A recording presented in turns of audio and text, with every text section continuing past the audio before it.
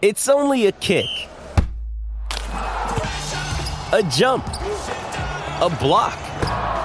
It's only a serve. It's only a tackle, a run. It's only for the fans. After all, it's only pressure.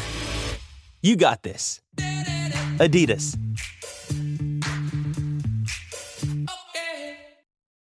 When you need mealtime inspiration, it's worth shopping Kroger, where you'll find over 30,000 mouth-watering choices that excite your inner foodie. And no matter what tasty choice you make, you'll enjoy our everyday low prices, plus extra ways to save, like digital coupons worth over $600 each week. You can also save up to $1 off per gallon at the pump with fuel points. More savings and more inspiring flavors make shopping Kroger worth it every time. Kroger, fresh for everyone. Fuel restrictions apply. Another day is here, and you're ready for it. What to wear? Check. Breakfast, lunch, and dinner? Check. Planning for what's next and how to save for it? That's where Bank of America can help. For your financial to-dos, Bank of America has experts ready to help get you closer to your goals. Get started at one of our local financial centers or 24/7 in our mobile banking app. Find a location near you at bankofamerica.com/talktous. What would you like the power to do? Mobile banking requires downloading the app and is only available for select devices. Message and data rates may apply. Bank of America N.A., member FDIC. So it's all for play for still? I think so. Do you want to bet against us?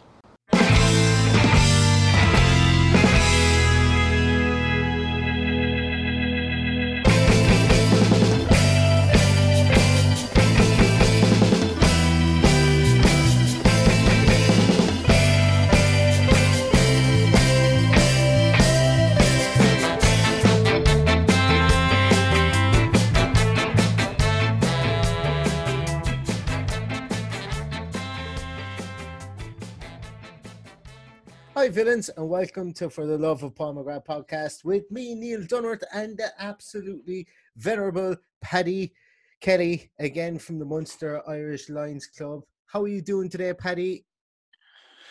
Not too bad, Neil. The weather's taking a bit of a turn now. The country started to open up a bit, but look, we've got football back on the horizon, so feeling good and feeling positive. For anybody who's here in Ireland, we should have expected this. This isn't anything new. The reason being is every single year when the kids of Ireland do their state exams, what would be the A-levels, O-levels in the UK, and here it's Leaving Cert and Junior Cert. Every single year for the 3 weeks of the Leaving Cert, it's unbelievable weather. Brilliant. The best weather you could ever have. Costa del Killarney is what you go to here in Ireland. They're the weeks you do not book holidays abroad because it's going to be good. And they cancelled the Leaving Cert this year. So what do we expect? It was going to be crap. It's wind and rain. Wind and rain. There was actually hailstones here. It was 26 degrees on Monday, and there was hailstones today. So welcome to the outer extremities of the Atlantic Ocean, everybody. Now that the fumes have started filling the environment again, so the rain has come. Yeah, I started my car for the first time in 9 weeks. It needed a jump start, so that was probably really build up in the DFP was probably the reason for climate change all over the world at the moment. So and if anybody wants to buy a car that barely starts anymore, hit me up in the. I'll actually pay you guys to take it off my hands at this stage. It's keyless entry. It'll be class. You'll be able to open it up without having to use your keys. You'll be able to press all the women. It'll be fantastic. But speaking of women, and a great segue onto the first part of our podcast, congratulations are in order to the Aston Villa ladies football team. News came down this morning, I think it was, that they are going to be heralded triumphant from the Women's Super League Championship and are going to be promoted up to the top tier of women's football in the UK, which is absolutely fantastic. You know, these guys, these ladies do as much work as any of the guys on the field, and they don't get half the credit. They don't get a tenth of the credit. And there's some absolutely sparkling footballers on the Villa women's team, and fair play to them. You know, they're going to be up. They're going to be showcasing it in the top tier of English women's football, and you know, couldn't be happier. It's fantastic to see where they've come from over the last few years, and fair play to them. They're going to do us proud up in the top tier next year. Absolutely, congratulations to them. They definitely deserve it. They've been, not that I claim to have seen many matches this year, but I definitely watched one. playing lovely football. There's investment gone in there, and the investment has paid off. And it's great to see them back in the Super League in the top flight. So we look forward to bringing on the big teams again next year. So, and they won it at a canter. Really, I wouldn't think there'd be any doubt of or any argument with them being awarded the title because they were winning at a canter for sure. I think congratulations! They might have been unbeaten. I think they might have been. Yeah. Should probably check these things. Neil, we should Googleize that one. But no, it's as I say, congratulations to them. There was no question that they were going to be promoted. You know, it's just fantastic. And look, hopefully the men can stay in the Premier League, and we can boast having both our senior teams in the top leagues in years to come. And speaking as well about Premier League and years to come, we are on that knife edge of the precipice of relegation or staying up. Our fate is now known. We will be making a return to football on the 17th of June at 6 o'clock, I think it is. So it's a good thing that we're in lockdown and nobody has commute, so that if any of us that are working at the moment, at least we won't miss the game. But 6 o'clock is a beautiful time for us podcasters to be able to get on afterwards and get our feelings out, the raw emotion. If anybody's been listening to this podcast since the start, there were some hairy moments when I came on full of piss and vinegar after some games. And if you like that, it's probably back now with the 6 o'clock games. So we do. You'll have to go back quite a bit of time to find Neil fighting with himself on the podcast. Yeah. All the days when no one could tell me I was wrong. But it's so we've got Sheffield United, and look, for me, it's this is, you've got your old cliches of 6-pointers, but realistically this is probably an 18-pointer or a 21-pointer, because you have to start as you mean to continue. We have to get that meme or whatever it is of the Grim Reaper knocking on the door going again, and to do that we need to beat Sheffield United. We need to go on that run, because it's. I think we've bigger fish to fry further down the line. So we've got to play Chelsea after that, Newcastle, Wolves. Like, Chelsea's not going to be easy. Wolves will be extremely hard game, as we found out against them in the first round of matches. But definitely Sheffield United and Newcastle are going to be the games that we're targeting of the 4 that have been announced that we want to get maximum points out of. And not a whole pile to fear. We're both coming into this fresh. I fear playing the likes of Chelsea when they can use 5 subs a lot more than I fear playing Sheffield United when they can use 5 subs, because changing half your team when you've got a squad like Chelsea's is a big deal. But that's just me having a bugbear with the league, helping out the stronger squads just as we go back into it again. Wouldn't surprise me if they pull VAR in the meantime, but that remains to be seen as well. That could be a good thing for us. Well, it may not. As we go back to the old days of the referees being intimidated, now they've just got to put their hand to their ear and go, "Leave me alone, I'm checking."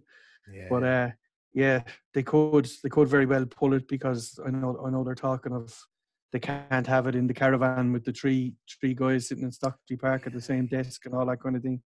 So it will be just our luck that VAR will go and all these offside goals will send us down. But we won't get too hung up on it just yet till they make that decision. But I would imagine it's a decision we're going to find out about in the next couple of days. I don't see why one person can make the decision anyway.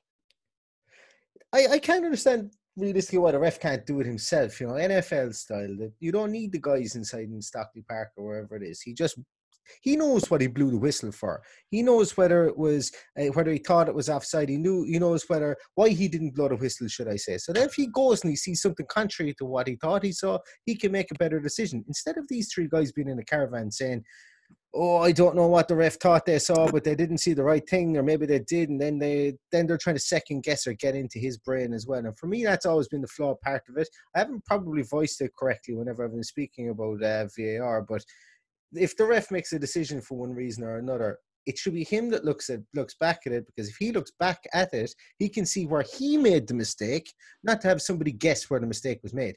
And its point is proven with the the Firmino offside. I know it went in our favour, but the Firmino offside with regards to the armpit, or Wesley's offside because his heel was offside. Like, give me a break. Like, they're just crazy incidents that should never have been in there in the first place. But like you think they're given these decisions in an armpit and it stood being offside, and yet if you go back whatever it was 6 or 7 years ago when Van Persie scored that wonder goal against us, he was offside, blatantly offside, and he wins goal of the season from being offside. Yeah, you know what I mean? That's true. That's what it should be brought in for, not for someone like Wesley who wasn't even interfering with play. He'll be an offside. So anyway, we could go on about that one all day. So well, you see, I'm sure we will many times. Paddy, we're revving back up again. The season is back there. We need to have the same fervour. We need to be as bitter about things as we were before the season ended. So don't ever apologise for revving back up into mid-season form again. But yeah, look, as I say, there's going to be some shit or bus games coming. Sheffield United definitely one of them. Of all the teams to get out of the gap, I think Sheffield United will be difficult.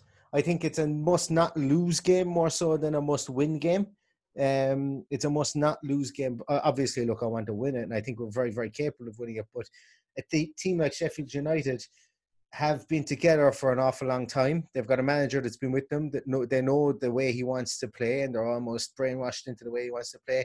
But the worst part for me is Sheffield United had done a lot of business in the January transfer window, and this has probably given them a time to assimilate them, albeit with mental repetitions and stuff like that, and not being able to get in the field. So it could go one of two ways. These guys could click and hit the ground running, or he could introduce some of these new players that he's itching over the last 12 weeks to see, and it could go, breast over bum for them. Exactly. But when you think of a club with the finances of Sheffield United, a win puts them into the European spots, and that's absolutely huge. And that's got to be their target. So they're going to be as pumped as us. I've no doubt about that. But, I envisage this being a cup final. It's the first one back. I quite imagine this is going to be like watching a game in the park as opposed to watching a Premier League game. I think it'll be frantic. I think it'll be more like Championship football. So I think that's more in hope now than anything else. But I envisage that's how it's going to be. I think it'll be tit for tat, and two teams finding their feet again.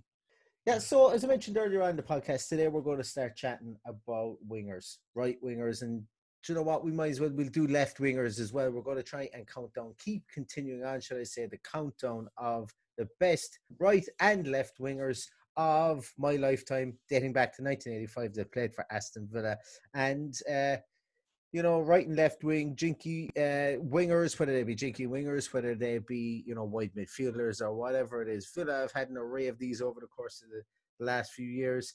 To be honest with you, it's realistically like they've had some good players, but they've had some really, really bad players. Like for a lot of the other position groups, we've done honourable mentions, and we were able to get like 3, 4, 5 honourable mentions, and it's pretty slim pickings here. This one's a bit tougher. Like, do we give Michael Boulding, and do we give him an honourable mention? Steve Maybe Froggatt not. Would be a good honourable mention. Absolutely an honourable mention for Froggy. Yeah, 100%. Steve Froggatt. There's a couple of people there that have played the wing and have played it very admirably for Villa. But I think we're just going to go directly and straight into our right wingers and our top 5. And starting off at number 5. I have been swayed. I actually found the right wingers more difficult than I found the left wingers, which is strange. And I've been swayed numerous times, and I've got a lot of things crossed out. But my number 5 at right wing is Robert Snodgrass.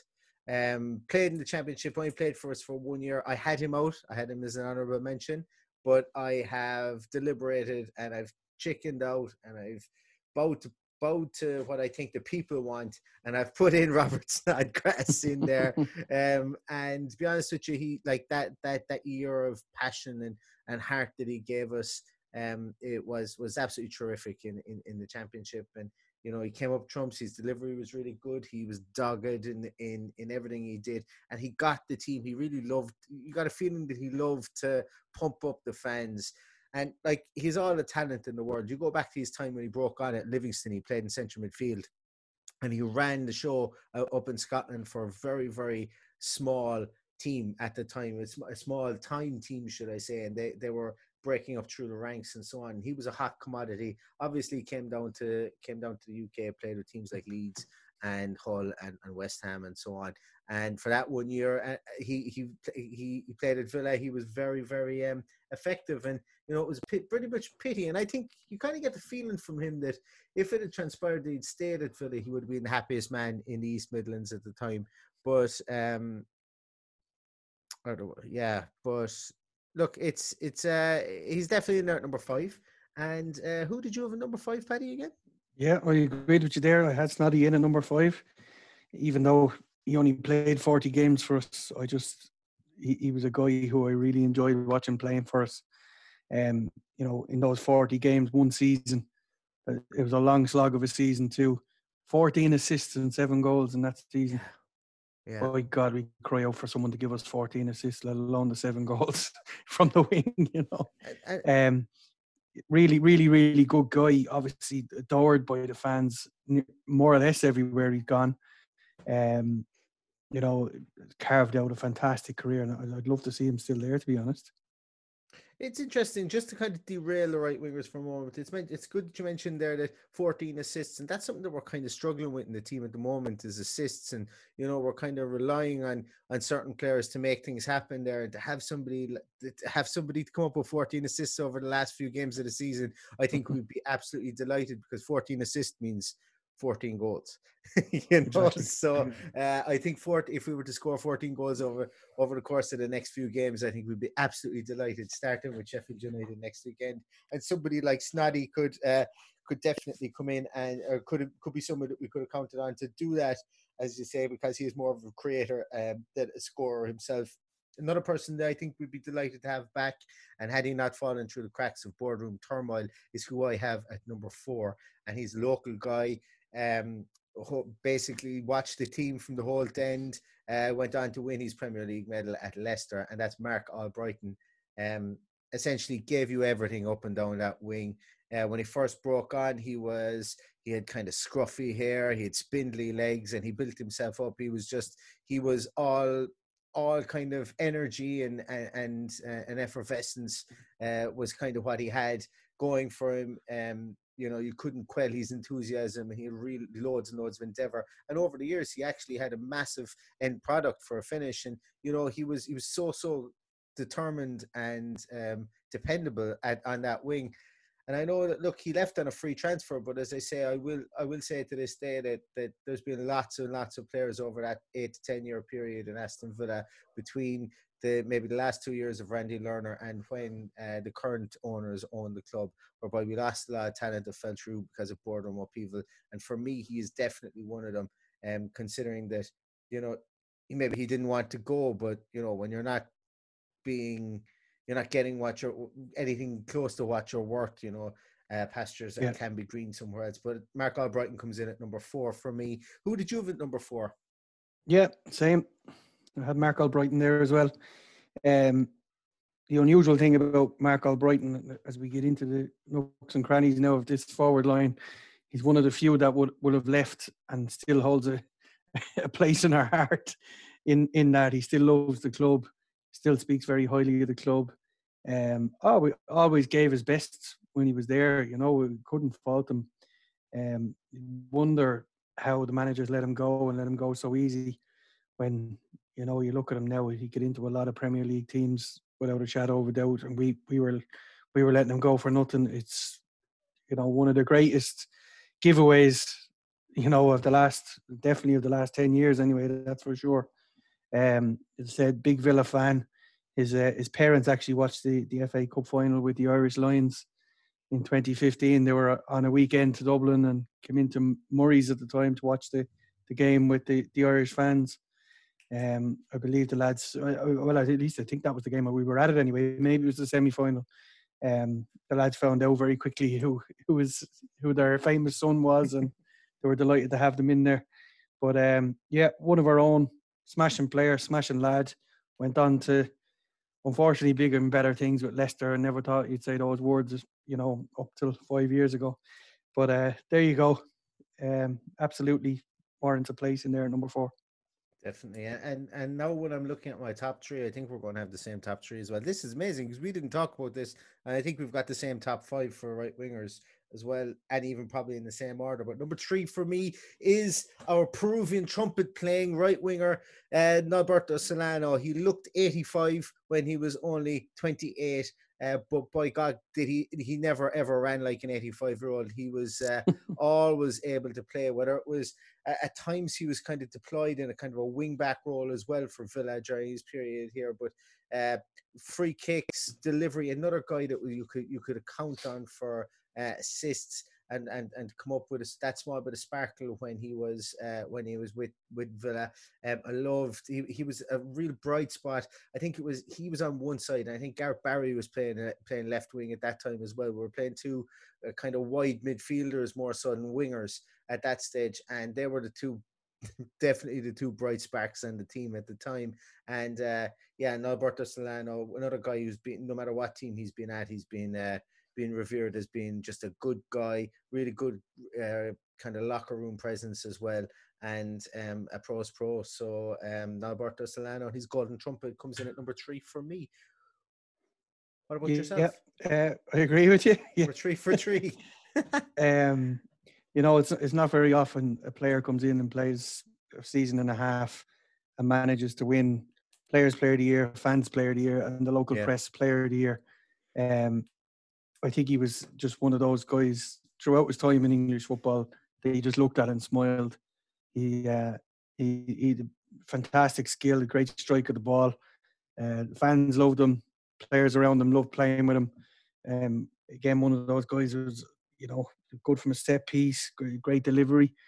A shame we only had him for that short period of time. Amazing that Newcastle sold him and then bought him back. But absolutely in there, number 3. I would have been a big fan of his for sure. And I was delighted when he signed for Villa. I'm very disappointed again when he left. Yeah, Lasting, like limited time he was here, he did have a lasting effect, and that is true. He did. He ended up being like the fans' favorite, the media favorite, the team favorite, the players' favorite. In such a short time, and that's testament to the man as well. Norberto Solano. At number 2, I deliberated over this, and I deliberated over the order of my top 2, and the reason for that is because recency bias, and that's to be really honest with it. My top 2 are James Milner and Tony Daly, and I don't think that's going to be any surprise to anybody. And I deliberated with putting James Milner number 1, and the reason that I did that was during that period that he played for Villa, he was outstanding. Even his loan period when he was with us on loan, and he was initially supposed to re-sign for us on deadline day, and Newcastle pulled the plug on that, and he had to go back home. And apparently he was crying on the way down the car because he felt messed about. And then later on that year, Villa came back for him and actually sealed a deal with a 10 or 12 million pound deal for him. That period of time holds just such fond memories of supporting Aston Villa for me. It was the high time for Martin O'Neill and Aston Villa. We were flying high. We were rivaling the top 5, the top 4, should I say, finishing more or less in the top 5, and we were on the crest of a wave. Now, obviously, Milner would be probably more famous for the year that he put down, the year and a half that he put down at central midfield. But the reason that I've got such a graw for Milner, and for me, I don't think he's going to get into the central midfield when we get to do the centre mid of this team. But for me, I found it really, really difficult to put him in at number 2. So I finished at number 2. And the reason for that is that in the last 10, 15 years, he's definitely been one of the players that's made me get up off my seat. It's made me look forward to watching Aston Villa specifically to see him. And also, like, for the casual fan, like, I follow Villa. My dad at home started following Villa after I followed Villa, and then my sister, who's a good bit younger than me, she would actually text me and say, "Are we playing today? Is Millie playing? Is Milner playing?" you know. And for me to like never to be watching sport on my own, a lot of time watch it with my dad or whatever, and the next thing all of a sudden my mom and my sister were asking me about James Milner, you know, that's the way that he caught fire for that year and a half, for that 2 years that he played, that Villa were on fire. And ultimately him leaving the team was the start of the demise. It was the reason that Martin O'Neill left the club, because he knew we were getting poor compensation back and we were getting Stephen Ireland back as well, and he didn't want that. So, you know, us losing Milner really was the pulling the pin out of the grenade that it inevitably exploded and capsized our lofty dreams of getting into the Champions League. So I put him in at number 2, and I put Tony Daly at number 1. So who did you have at number 2, Paddy? I think you're... Yeah, exactly the same. I might add that this isn't going to be the same throughout the rest of them, I'm pretty sure. I don't think so. I know our opinions differ when it comes to strikers and central midfielders. But yeah, nothing but fond memories of James Milner.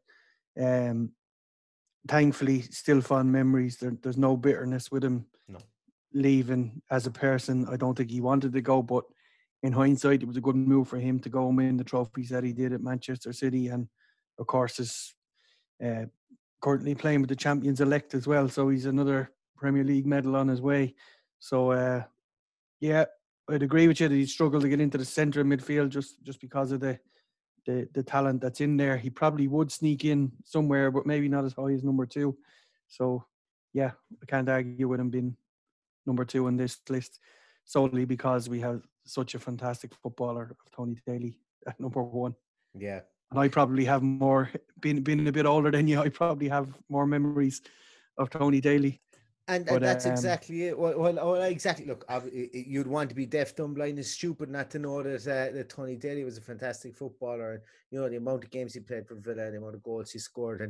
And when I first started really following Villa, like 92, 93, 94, and then those golden years that they had. Obviously, I was young, but my friends would like talk to me even at 7, 8, 9 about Tony Daly, because back in the day, to be a winger, you had to have really good close control with your feet. And, you know, if you look back at wingers before, I mentioned jinky would be kind of the word that I would use, you know, to be really good dribbler of the ball. And that's not to say Tony Daly wasn't, but he did that way faster than anybody else was able to do it in the Premier League. You know, he brought an element of almost track and field and extra element of fitness. And you can see that in his current position that he holds, and his own fitness kind of guru classes and websites that he does at the moment. And he's what is it, TD7 supplements or 7TD supplements that he has out at the moment. But he was the one who ignited the fast, where you had to be fast and really good with the ball at your feet and have really good delivery. And to be honest with you, Absolutely. It hasn't really changed since he's come along. You need to have all of those now, you know, and he was probably the forefather of that in the Premier League. And he was known for his speed. He was known for his gracefulness on the wing. And also he was known at being a provider and scorer as well. So Tony Daly definitely would be up there at right wing. And you go back to, as much as I love Robert Snodgrass, the only thing that he didn't have was that kind of pace. He could turn a player inside out and leave them on their arse, but they'd probably have enough time to get back up and catch him. But if Tony Daly left you on your bum, there was no way you were getting back up to get after him. Yeah. Could equally be his home on the left wing of this selection as well, mind you. But that would be at the expense of a couple of big names. But for me, my first trip to Villa Park was against Manchester City in 1991. I think I told you about this before. My dad had written to Steve Staunton to get the players' lounge passes, and Tony Daly was one of the first players, and we met that day. And he was after scoring the most unbelievable goal off his left foot. Ball crossed into the edge of the box, and he just hit it bang. You know, on a snowy, icy pitch in the middle of December. This guy just stood out a mile from all the players that was on the pitch. I remember walking down the steps of the Trinity Road saying to my dad, that guy is amazing. I was absolutely blown away by everything about him. His pace, finish, skill, even as I said, on a bad December in the 90s, where the pitches weren't great in May, let alone in December. So yeah, I've nothing but great memories of Tony Daly, and even a latter day, he's stepped into Stephen's shoes in the season ticket beside me a couple of times since we went back to buying a season ticket. Our friend Kevin Adams is a friend of Tony's, and I suppose the most famous day I think I might have jumped on top of him was the day that Alan Hutton scored the goal against the Blues. So I'll never forget who I was watching that game with, for sure. Well, you just wanted to have a grow up of his muscles. That's all you wanted. His muscles. But he's an absolute gentleman, and as you said, his body is the temple. He looks like he should be still playing. Absolutely looks fantastic. He's really looked after himself, and such a really good guy. Great with the fans, even to this day. You see people, how much love they have for him. That they nearly fall over him to get a photo, and he's really good guy. Might give him a shout and see will he come on the podcast sometime soon. More than welcome. You never know. More than welcome. Yeah, and look, it's unanimous. I think we're 5 for 5 together on that list. And Tony Daly, certainly he gets slotted in as a right wing for the greatest team since 1985 to play for Aston Villa. And we're going to quickly swap it over and move it over, should I say, there to the left wing. And this one's going to be a small bit more different. We have a difference of opinion in a couple of places here. And I'm going to start it off. Actually, I think from what we spoke about earlier, I think we actually start off in the same vein here. But I have at number 5. Actually, before we go into number 5, some honourable mentions here. This is a really strange position for Aston Villa again as well. At left wing or left midfield, almost even a wide midfield position that we played. We've had people play there like Patrick Berger. We've had people play there like David Ginola, and I really wanted to put Ginola in there, but I just couldn't because he was just too far down the list. But I'll never forget, I fell down a styra in my home house when I was a kid.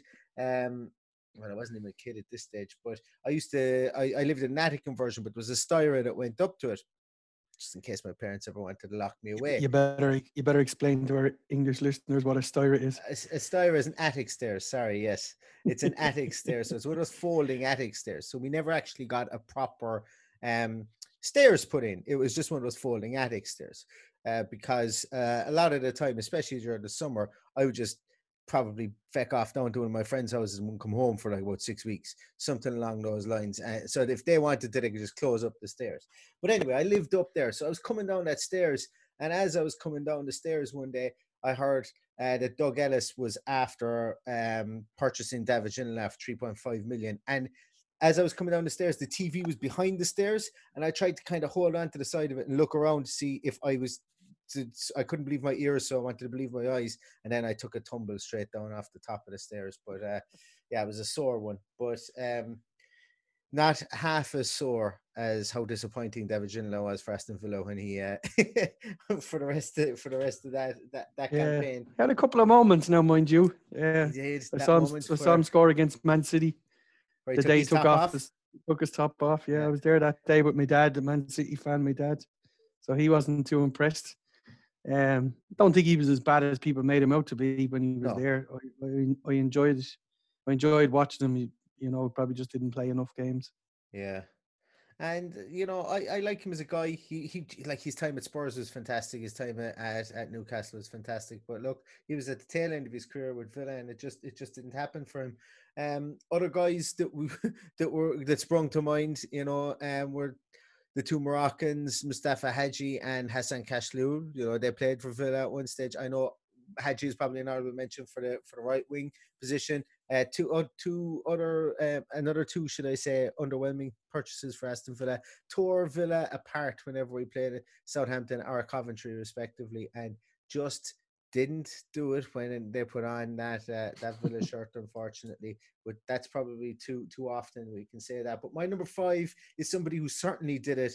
A lot of time he did it from centre midfield. A lot of time he was pushed out onto the left as well to play as a left wing or a wide left midfielder, and that is Tommy Hitzlsperger.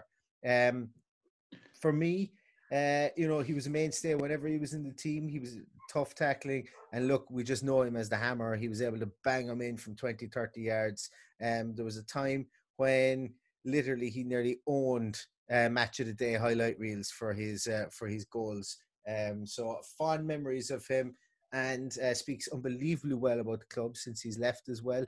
And he's a good ambassador, comes across as a great guy. And yeah, I think he's fully deserving of number 5 on my on the top 5 of the left wingers or left wide midfielders, should I say, that I've seen in my lifetime. Yeah, funnily enough, I have him at number 5 as well. Mainly because I think he should be in there somewhere. Probably didn't play the most of his football on that side, but yeah, 100% he's in there for me. Some great memories, goals against the Blues. Unmerciful striker of the ball, fantastic to watch.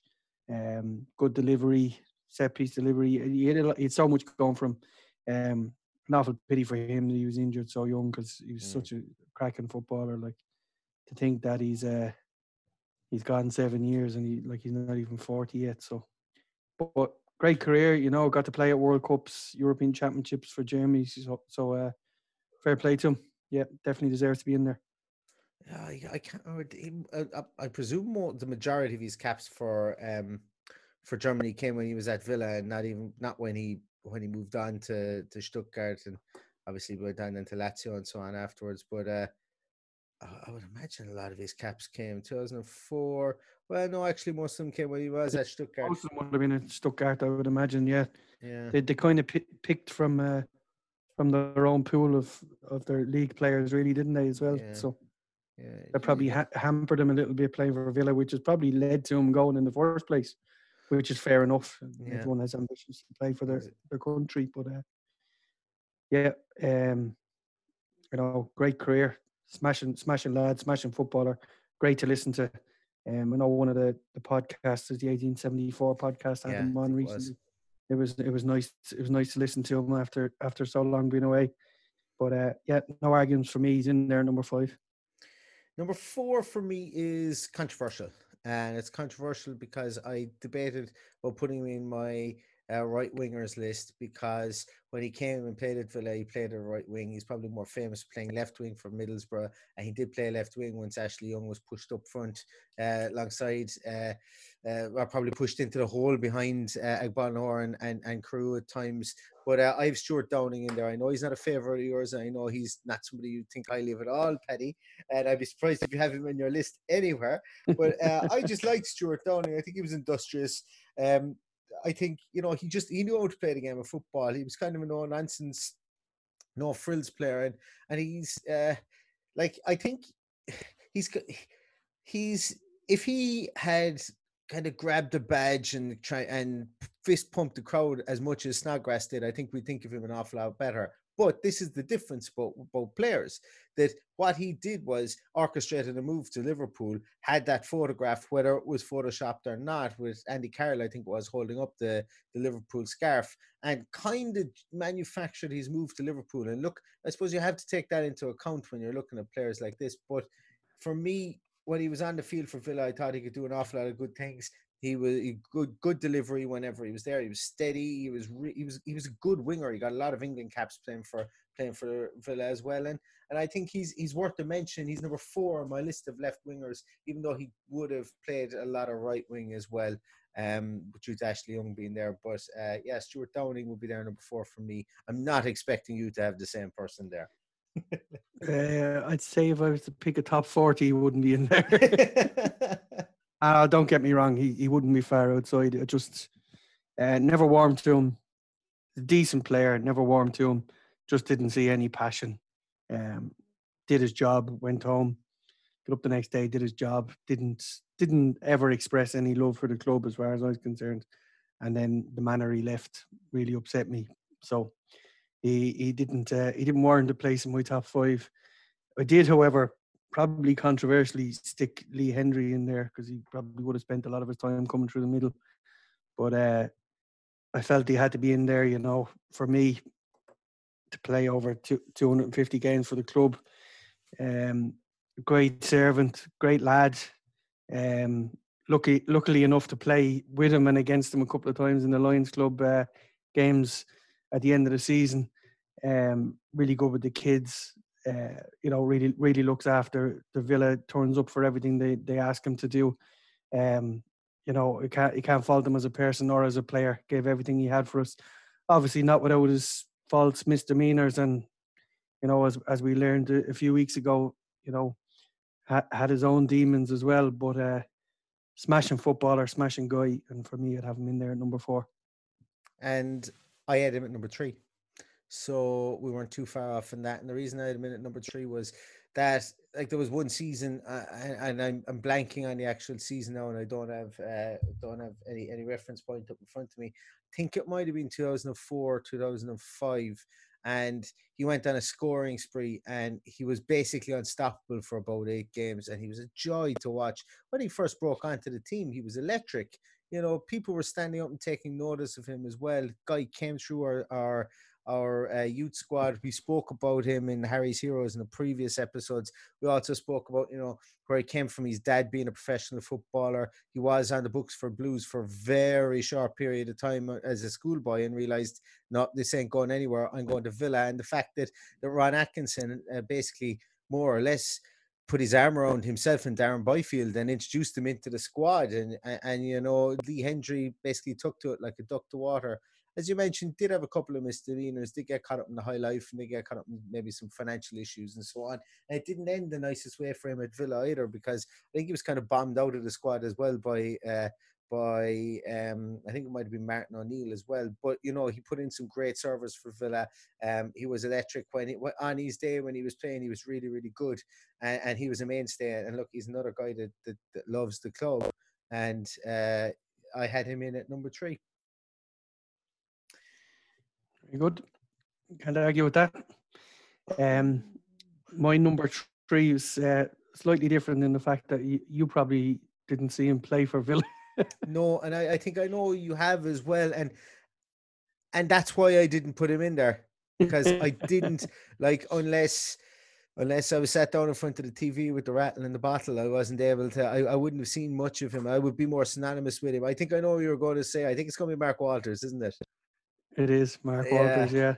I see him in a different jersey on when I picture him and close my eyes. So exactly, yeah, and that sticks in my gut as well. That I picking him in there with his Liverpool and Rangers connections, 2 clubs I wouldn't love too well now, but it's you know, another guy that could be playing on the left or right. As I said, I didn't see too much of him at Villa either, to be honest. But, you know, when you look back at you're saying it's from 1985, he deserves to be in there. He was a cracking footballer, you know, highly thought of everywhere he's gone, and especially so at Aston Villa. You know, you only have to look at YouTube to see some of the stuff that he's done for Villa, Rangers, Liverpool, and everywhere he went. So for me, he had to be in there somewhere. Not quite as good as the top 2 for me, so I have him in there at number 3. I deliberated not over who my top 2 were going to be, but I deliberated who I was going to put number 1. And this is very much, I'll probably burst into flames after this, and I'm probably going to have people questioning whether I'm an actual Villa fan after this. I can guarantee you I'm an actual Aston Villa fan. But I'm not liking the sound of this, Neil. I went with the right choice. And at number 2, I've got Ashley Young. It was between Young and Grealish for me. Number 2, I went with Ashley Young. Look, Ashley Young's that last minute winner against Everton.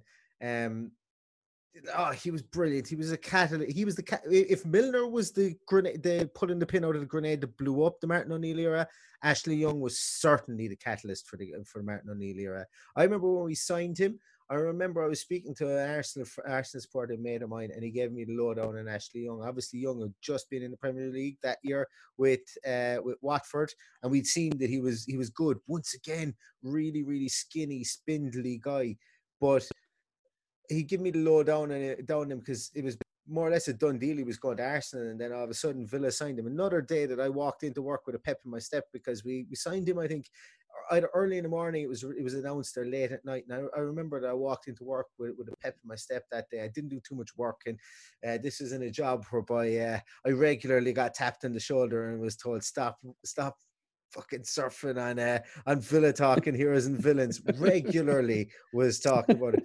I worked in an architectural practice. I worked as an architect, and I thought I'd get away with looking at Villa Talk, that they might think I was looking at some Spanish buildings website, but they copped on pretty easily, and they found out that it was an Aston Villa website. So yeah, that was a bit of a bone of contention for a period of time. All I can say is you're lucky you weren't looking at the websites that Ashley Young was looking at, if you recall. Exactly, yeah. But he was, the sun. You might have got more than a warning when they tipped you on the shoulder. yeah, that was it. But Ashley Young was fantastic. Once again, pace. I was going to say pace and power, but he had pace and his shiftiness, and defenders had to keep on their toes. And look, he's reinvented himself even since he's moved on. He's out in Italy at the moment playing a wing back position. If you were to tell me Ashley Young would have turned into a very capable left back for a team like Man United playing in the Champions League and moved on to a very defensive league like Italy playing wing back, or even just as your normal regular left back, I would have actually said you were insane, because there was a time with Villa whereby he almost demanded to play in that hole behind the strikers, and he wanted to be that link man. And there was a time when he wanted to play up front beside Carew as well when Agbonlahor was injured. And for him to be able to, basically, he's more or less played everywhere. He's been a James Milner-esque type player, the way he's played all the way up along that left side in towards the centre and so on. Fantastically gifted player. And to be honest with you, to go to a team like Man United kind of ruined him, because they didn't appreciate him anywhere near he should have been appreciated. Yeah. He went there kind of more or less in his prime as well, and they were downing him from day one. They were scoffing at his transfer fee of 18 million at the time, I think it was, and they were some people were saying it was too high. A lot of United fans will look at the team that he signed from and decide if he's good or shit because he's signed from a certain team, and not exactly. Like, I used to get that from United supporting mates of mine as well. They go, "Oh, but he came from Villa, he can't be that good." And I was like, "Fuck off." Watch football and don't just read the same conversations we're getting at the moment with them talking about Jack going to Man U. It's the one club I don't want Jack to go to if he does leave. Exactly. If ever there was a club tailor made for somebody as good and all as Ashley Young was, when just before he left, he had learned his unbelievable knack of diving. But he didn't realise that Villa don't get away with diving. So he went to the perfect club to get away with diving, and sure enough, on his return to play us, he dived and won a penalty, which unfortunately is one that sours it for me. And then celebrated after scoring a goal. But anyway, did he replace Ronaldo? Good question. Is that one of the reasons maybe why they didn't take him, or they didn't give him a chance, or they didn't like him? Yeah, Ronaldo got on that. Yeah, but Jesus, 10 years ago now, isn't it? So. Yeah. Well, fair play to him. He's some longevity, He became a kind of captain. Didn't he captain United as well? I think, and he did. Yeah, he's captained Inter when he's been out there. I think he might even be club captain for Inter at the moment.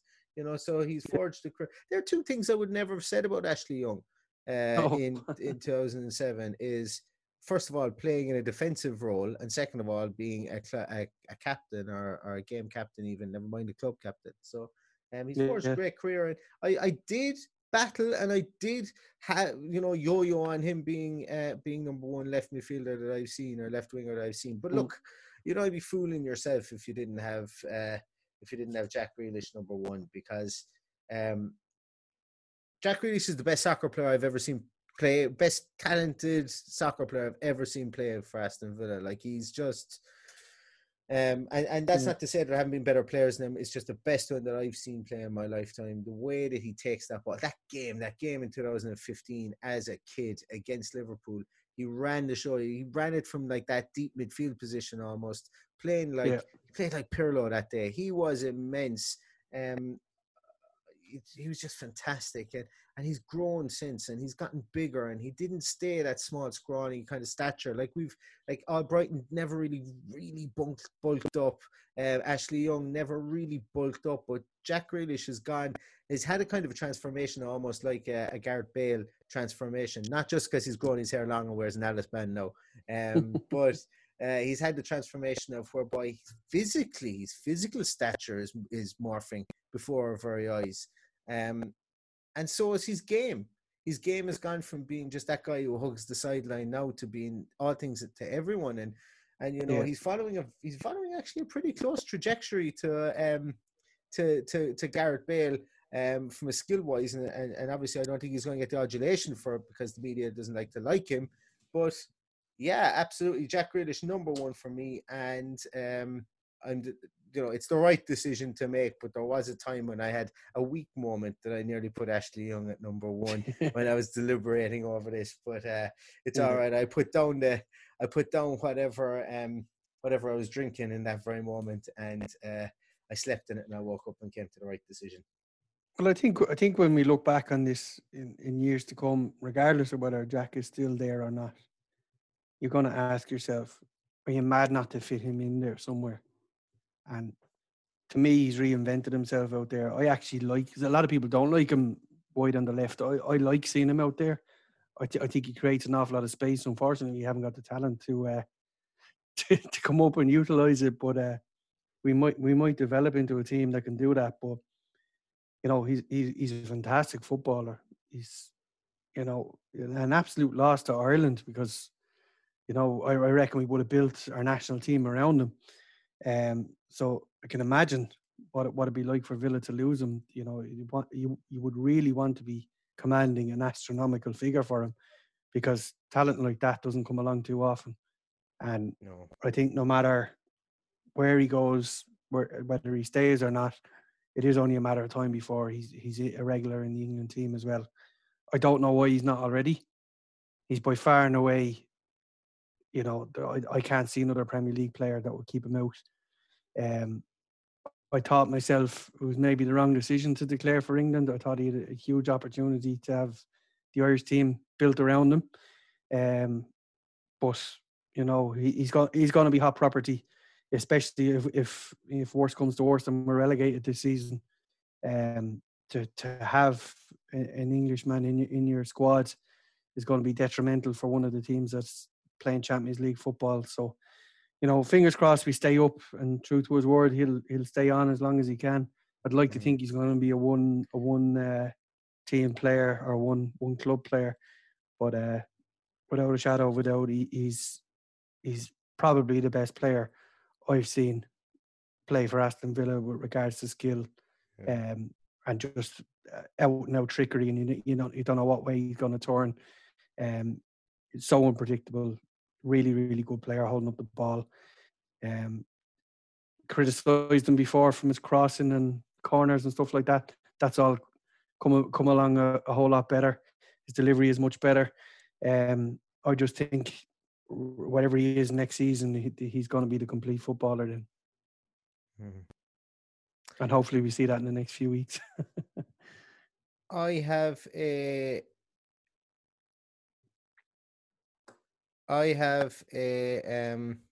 hypothesis that he will go to. I obviously don't want to see him leave, but I have this kind of, I don't know whether it was a premonition or whatever, that if he does leave, I see him in a Dortmund jersey. Don't ask me why. I think it's something along the lines of somebody will pay crazy, stupid money for Jadon Sancho. They'll overpay for him. Jack Grealish will go as his replacement to Dortmund, and we'll get a very, very fair fee for him. But the only problem is if he does go to Dortmund, they'd be willing to pay something like 30, 40, 50 million for him. Yeah, look, I don't want to lose him. I never want to lose him. For me, I think he's tailor-made for Barcelona. And especially given the period that they're going to go into, you know, where apparently they've got 7 or 8 players who've been told they can move in the summer. So they're going into a whole new rebuilding process. And I would imagine someone like Grealish should be top of their list if he was available. And I know who I'd pick out between Man United and Barcelona anyway, that's for sure. Yeah. You'd want, for sure. And look, there's a couple of teams. Look, I don't want to leave. I don't want him to leave. But there's a couple of teams I could stomach him leaving for, if that makes any sense whatsoever. Yeah. And that's kind of the way that you want it. And I spoke about it as well. I spoke about it, I think, when we were talking about Alpe, where he's, you know, he wanted to leave to go to Barcelona at the time. Barcelona were sniffing around at him around that time, and I couldn't begrudge him leaving there. And just like, you know, you couldn't begrudge the boy wonder to leave and go to Barcelona either. But look, as I say, I hope he never does leave. But he is number one, and I don't know why we're lamenting him here. As if he is leaving, we should be celebrating him for what we have. Absolutely. But no, he's a cracking player. Absolutely delighted that he's but part I think of our team. The fact in itself that we're talking about him in such high esteem, you know, that pays tribute to the talent that we have there and the talent that he is. So if we think he's capable of, you know, playing Champions League football for Dortmund or Barcelona or Man United or wherever it may be, you know, good luck to him. Whatever he decides to do, he's done over and above what we could have hoped from him in the last 5 years. Obviously, I'd love to get another 10 years out of him. So fingers crossed, we stay up. The money is there. We keep him there. We build a team around him, and we have this conversation again in a few years' time, and we're still smiling about the best player ever to play.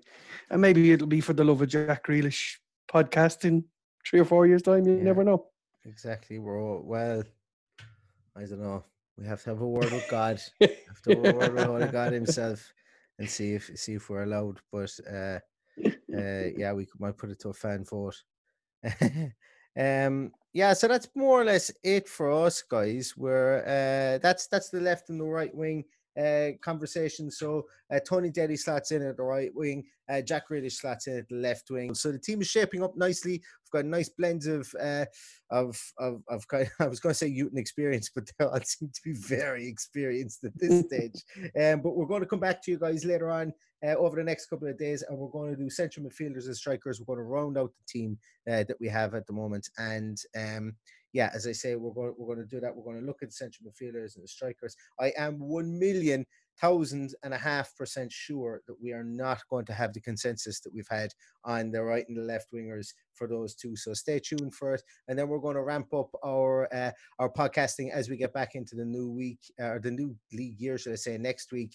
And I don't know about you guys, but I'm really looking forward to Sheffield United next Wednesday already. So if you know of somebody who isn't already following the show, you can follow us on @MacForTheLoveOf on Twitter. You can give us a like on Facebook. We would really appreciate that. But most of all, if you know somebody you think might be interested in this podcast, please tell them about it, and please ask them to subscribe. And we really, really appreciate it. If there is anybody out there that likes to give podcast ratings and podcast, you know, testimonials on whether it's Apple Podcasts or Spotify, please give us a 5-star rating and maybe a written review as well. We really appreciate it. It just helps us to grow. We're not doing this for cash money or anything. We're just doing this because we like to talk Villa, and we want to get to know as many of you guys as absolutely possible. And the only way to do that is to get the podcast out there. So please share it out and about there. As I say, you can follow the podcast on Twitter @MacForTheLoveOf. You can follow Paddy on Twitter @VillaPaddy as well. And as I say, we'll be back to you later on this week with the central midfielders and the strikers of the greatest team that we've seen since 1985. And all that's left to say is, up the Villa. Up the Villa.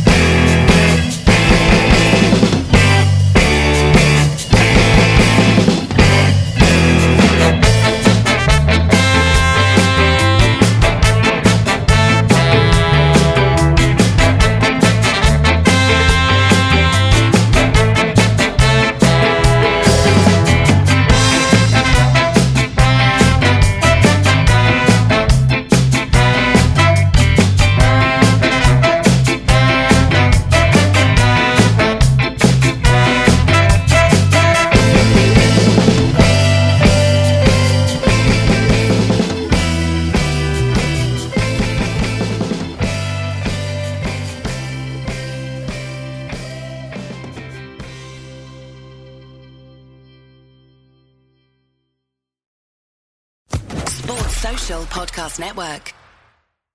With the Lucky Land Slots, you can get lucky just about anywhere. This is your captain speaking. We've got clear runway and the weather's fine, but we're just going to circle up here a while and get lucky. No, nothing like that. It's just these cash prizes add up quick. So I suggest you sit back, keep your tray table upright, and start getting lucky. Play for free at LuckyLandSlots.com. Are you feeling lucky? No purchase necessary. Void where prohibited by law. 18+ terms and conditions apply. See website for details.